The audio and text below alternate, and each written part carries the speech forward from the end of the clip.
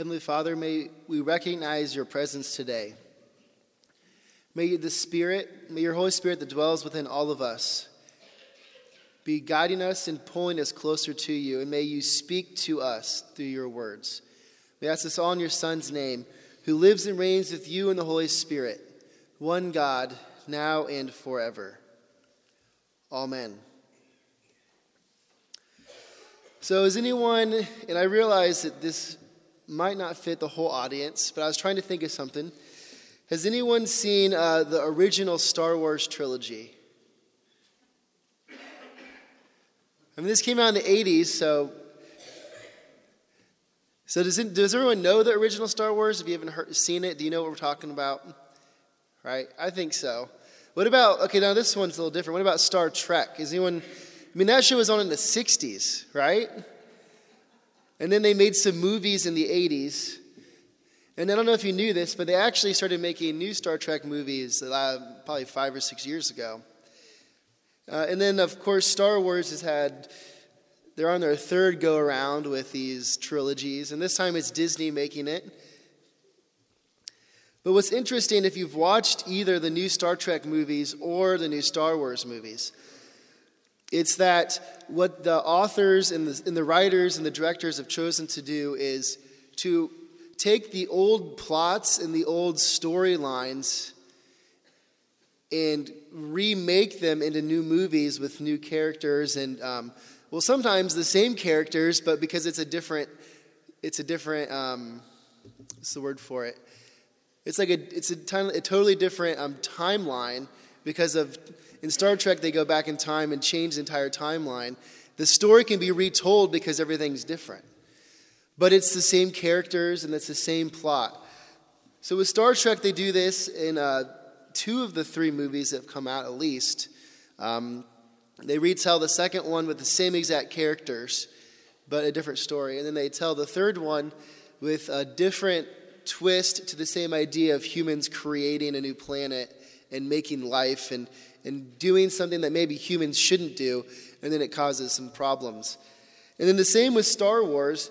The first 2 movies that have come out of this new trilogy, if you watch the old ones, I mean, the first one starts and it has this character that's on a sandy planet and so on. And then the second one is the same sort of thing. There's a fight on a snow planet. And now these are just scenery, but there's so many things that mirror the first trilogy.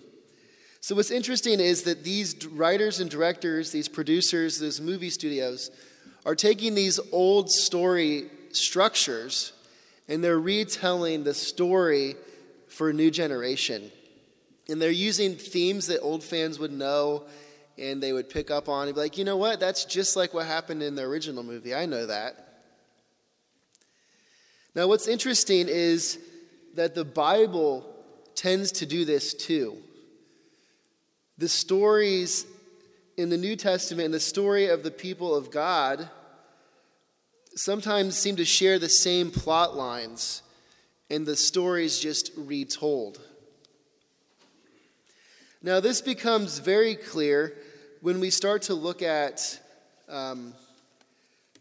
our gospel reading for today, which is Luke chapter 3, verses 15 through 17, and then 21 through 22. So if you want to open with me to Luke chapter 3, we'll start looking.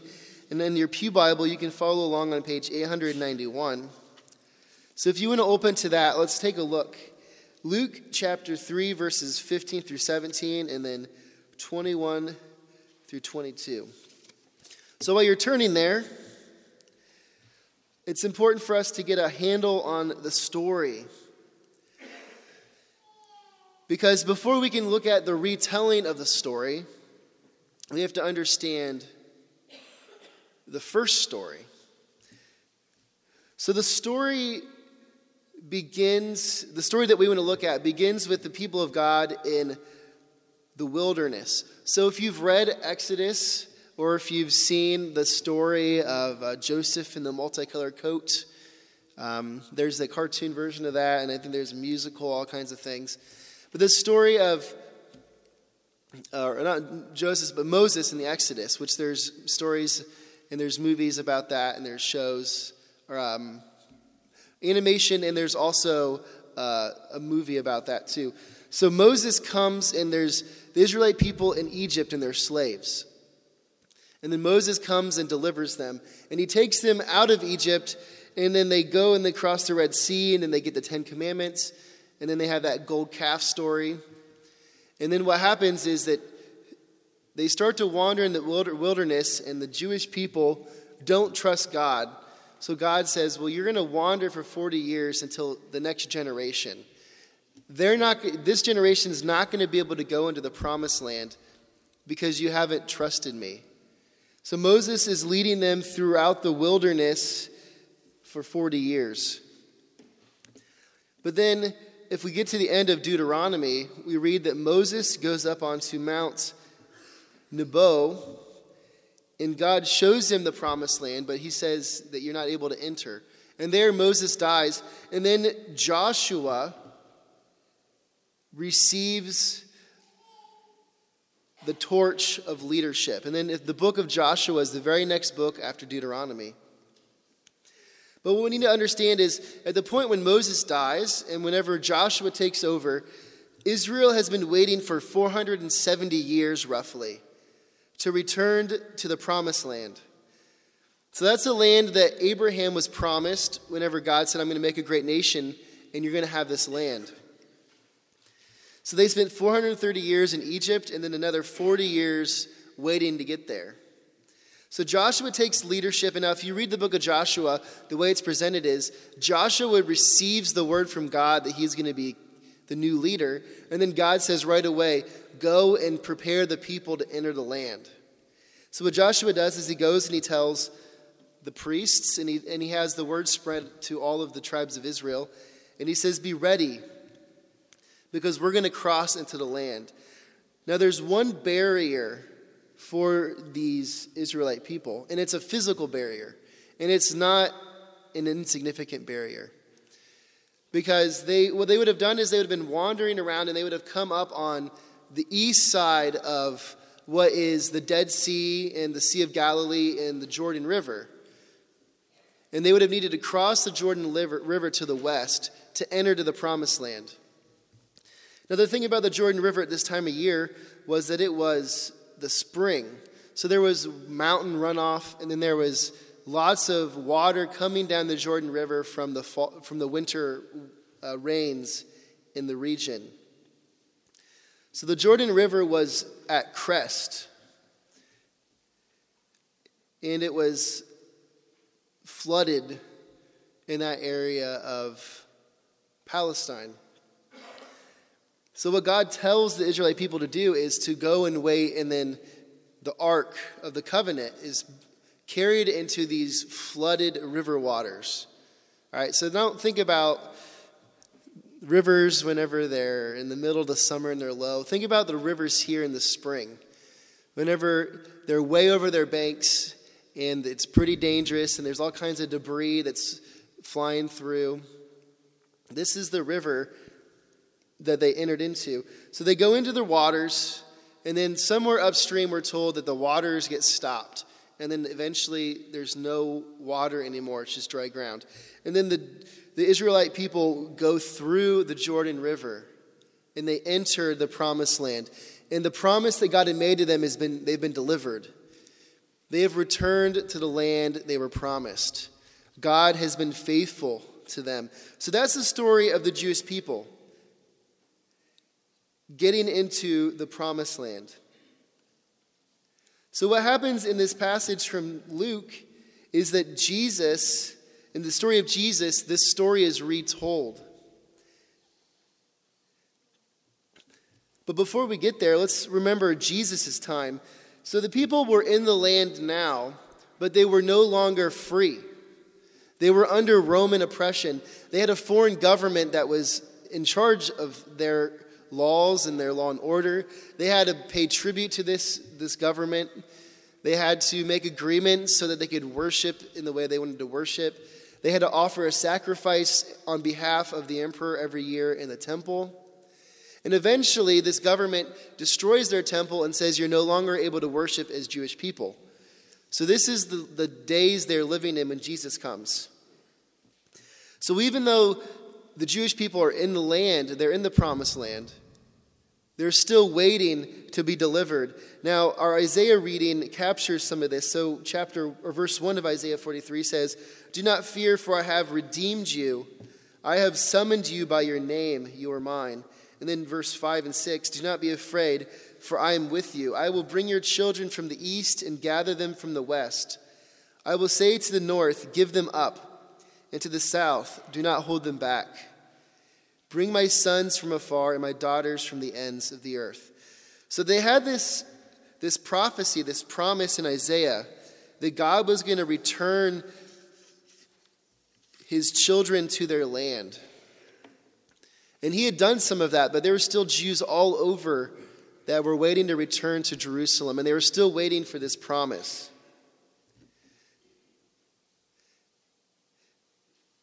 And then this is the context for this Luke reading. The people are waiting. They want their Messiah. They want to be rescued. They're waiting for their second Moses to come and deliver them from their oppressors. And then this is how Luke starts his reading, Luke 3, verse 15. He says, "The people were waiting expectantly and were wondering in their hearts if John might possibly be the Messiah." So remember, they're waiting, and then this guy, John, shows up in the desert, and they're like, well, maybe he's it. But this is what John answered them. He says, "I baptize you with water, but the one who is more powerful than I will come, the strap of whose sandals I am not worthy to untie. He will baptize you with the Holy Spirit and fire. His winnowing fork is in his hand to clear the threshing floor and to gather the wheat into the barn. But he will burn up the chaff with unquenchable fire." So John comes onto the scene, and people think John might be the Messiah, the new Moses. But John says very quickly, he said, "It's not me. There's someone coming after me who you're waiting for." So if we're reading the Gospel of Luke for the very first time, which I understand none of us are, the question that we need to ask ourselves is, well, who is the Messiah that's coming? Because it's not John the Baptist, so who is it? But we already know who the Messiah is. Does anyone want to offer their answer? Who's the Messiah? Jesus, yep, good. We talked about that a lot during Advent, so lots of confidence. So this is how John or Luke presents the Messiah. And what he does is he's already introduced Jesus. Remember, he's already introduced Jesus in Luke chapter 2. That's the story that we all know about, the birth narrative. So we know about Jesus if we read Luke so far. But we get to chapter 3, and we don't know exactly who Jesus is. But Luke decides to tell us who Jesus is with an event. So this is what he says in verse 21 of chapter 3. "When all the people were being baptized, Jesus was baptized too." So John the Baptist, he's in the wilderness and he's baptizing people. And all we're told is that Jesus comes to be baptized by him too. Now, it's not the baptism that indicates who Jesus is. There was lots of people who were baptized. But it's what happens during Jesus' baptism that's really important for us to notice. So continue in verse 21 of chapter 3, Luke says, "And as he was praying, heaven was opened, and the Holy Spirit descended on him in bodily form, like a dove. And a voice came from heaven, 'You are my Son, whom I love. With you I am well pleased.'" So Jesus is baptized, and this is the only gospel that says he was praying. We're not really sure. Maybe he was praying after he came out of the water. And we're told that first the heavens opened and the Holy Spirit descended upon Jesus. And then we're also told that a voice from the heavens declares, "You are my Son, whom I love, with you I am well pleased. So there's two things here that happen that's important for Jesus' baptism. And what they do is they actually change Jesus in fundamental ways. Or at the very least, they change the way that we should see Jesus. So first, the Father from heaven declares that Jesus is his Son. So God declares that Jesus is his Son. He declares Jesus' relationship with him. So what this tells us is that Jesus is God's Son, a very member of God's family. Now this is revolutionary. And I've said this before. We talked about adoption a couple weeks ago and being adopted into the family of God. The Jewish people did not talk about being children of God. They didn't talk about their prophets being children of God. They didn't have categories for that. They saw themselves very separate from God. Now Jesus comes and he says, I am the Son of God. So what this means is that Jesus has a special relationship with the Father. A relationship that allows him to act on God's behalf. And also in a relationship that allows him to reveal God to his people. Now those are themes from Advent. So it's important for us to see that Jesus' baptism declares his relationship with the Father, that he's God's Son. Now there's a second thing that happens. The Holy Spirit comes upon Jesus from heaven. So we're told that the Holy Spirit comes on Jesus like a dove. So the first question we might want to ask is, does this mean that Jesus didn't have the Holy Spirit before that? Now that's not a question we can answer, but I think what's more important is that with the Holy Spirit coming, it's a public declaration of who Jesus is. People saw the Spirit come. There can be no question that he was uniquely called to do something by God. So after the Holy Spirit comes on Jesus, it's not just a sign, but the Holy Spirit actually empowers Jesus. Now Luke demonstrates this in chapter 4, verse 1, because he says, Jesus, full of the Holy Spirit, left the Jordan and was led by the Spirit into the wilderness. So the Holy Spirit is empowering Jesus. And then in verse 14, when Jesus returns from the wilderness, we're told, Jesus returned to Galilee in the power of the Spirit. And news about him spread throughout the whole countryside. So this second point is important. Jesus' baptism was an act of empowerment. When the Holy Spirit came upon him and changed the direction of his life. Because before this, Jesus was just a carpenter. He was just a guy in Nazareth working with his father or following in the footsteps of his father doing his family trade. But now he's been empowered by the Holy Spirit, and his life changes forever.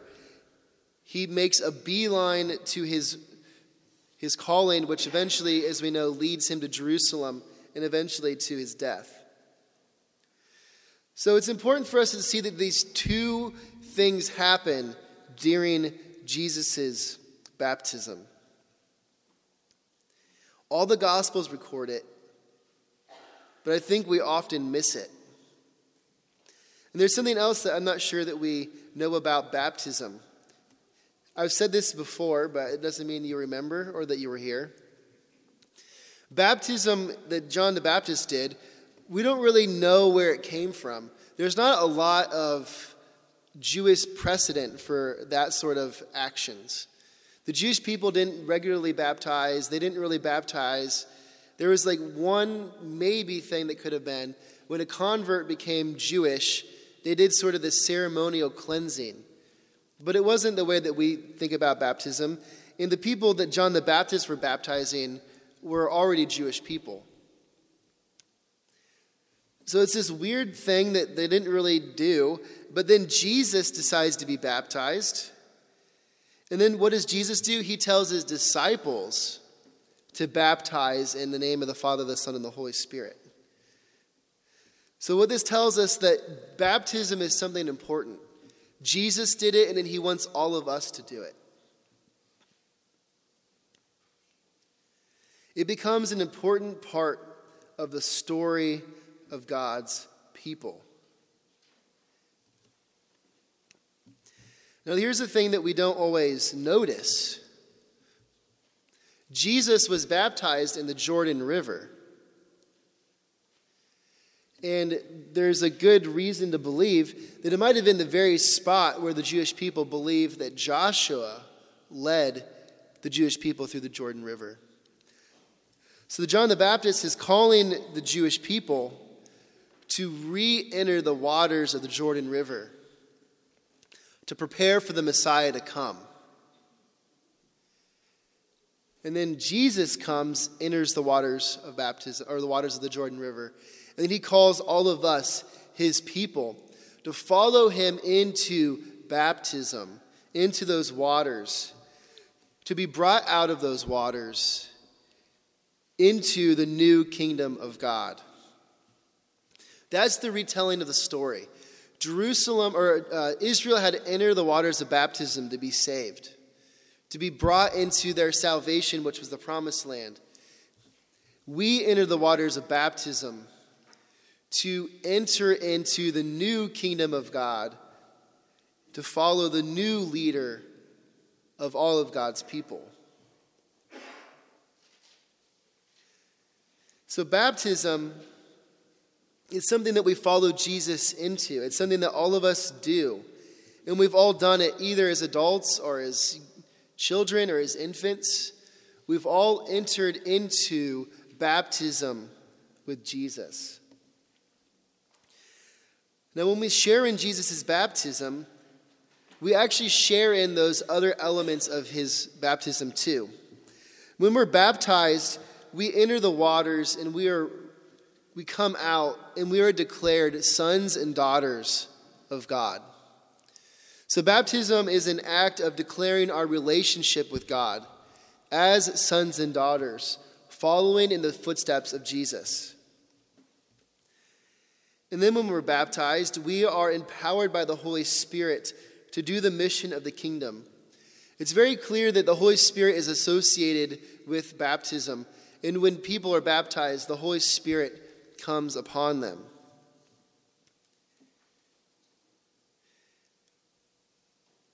So when we follow Jesus into baptism, we follow Jesus into his mission. And that mission we're empowered to do by the same Holy Spirit that empowered Jesus to do his mission 2,000 years ago. And then the most important, and the thing I think we maybe overlook also, is that when we are baptized, we enter into God's covenant people, which is simply to say, when we enter baptism, we become part of the people of God, and God has made a promise to us as his people. And he will keep that promise as long as we remain faithful in following him. What this means is that in our baptism, we enter into the kingdom of God. So our citizenship is dependent upon entrance through water. And we become members of the family of God, and we are empowered by the Holy Spirit. So this is what we don't always see. Through baptism, we become followers of Jesus and members of his kingdom. And it doesn't matter when we do this, if it's as an infant or if it's as an adult. Baptism is more than just something that we do because we're told to. When Jesus was baptized, God did things to him. He was declared his son. He was empowered by the Holy Spirit. Through baptism, we become followers of Jesus and members of his kingdom. So Jesus' baptism, like I said, retells the story of Israel. Just like Joshua led Israel into the promised land through the waters of the Jordan River, to be a new nation many years before, Jesus leads the people of God through the waters of the Jordan into a new nation, his kingdom, where he is king. Through baptism, we become followers of Jesus and members of his kingdom. It is through baptism that we are declared sons and daughters of God and empowered with the Holy Spirit.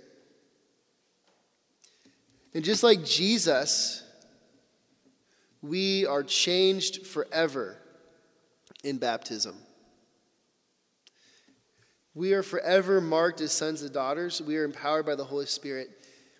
And we are welcomed into God's people to follow Jesus as King. Through baptism, we become followers of Jesus and members of his kingdom. Let us pray.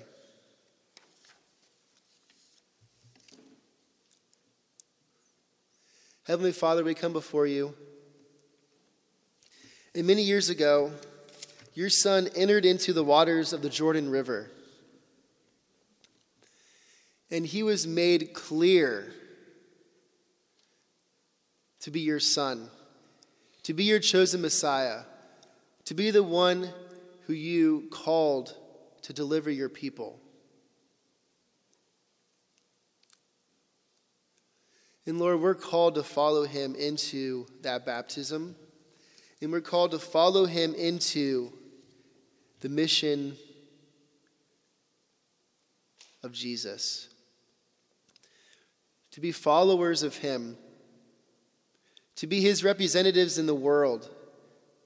To be his body, to do his work as he guides us. Lord, may we not forget that we are sons and daughters of you, that we are members of your household, that we will one day share in the inheritance of heaven. And may we not forget that we are empowered by the Holy Spirit, so we don't have to do any of this on our own, but you live in us and give us the strength and the leadership and the guidance and the comfort to live in this world and to be an example of the gospel and to spread the good news that Jesus is King and that there's a new ruler in the world who loves and cares for all people. And God, we ask this in your Son's name, who lives and reigns with you in the Holy Spirit, one God, now and forever. Amen.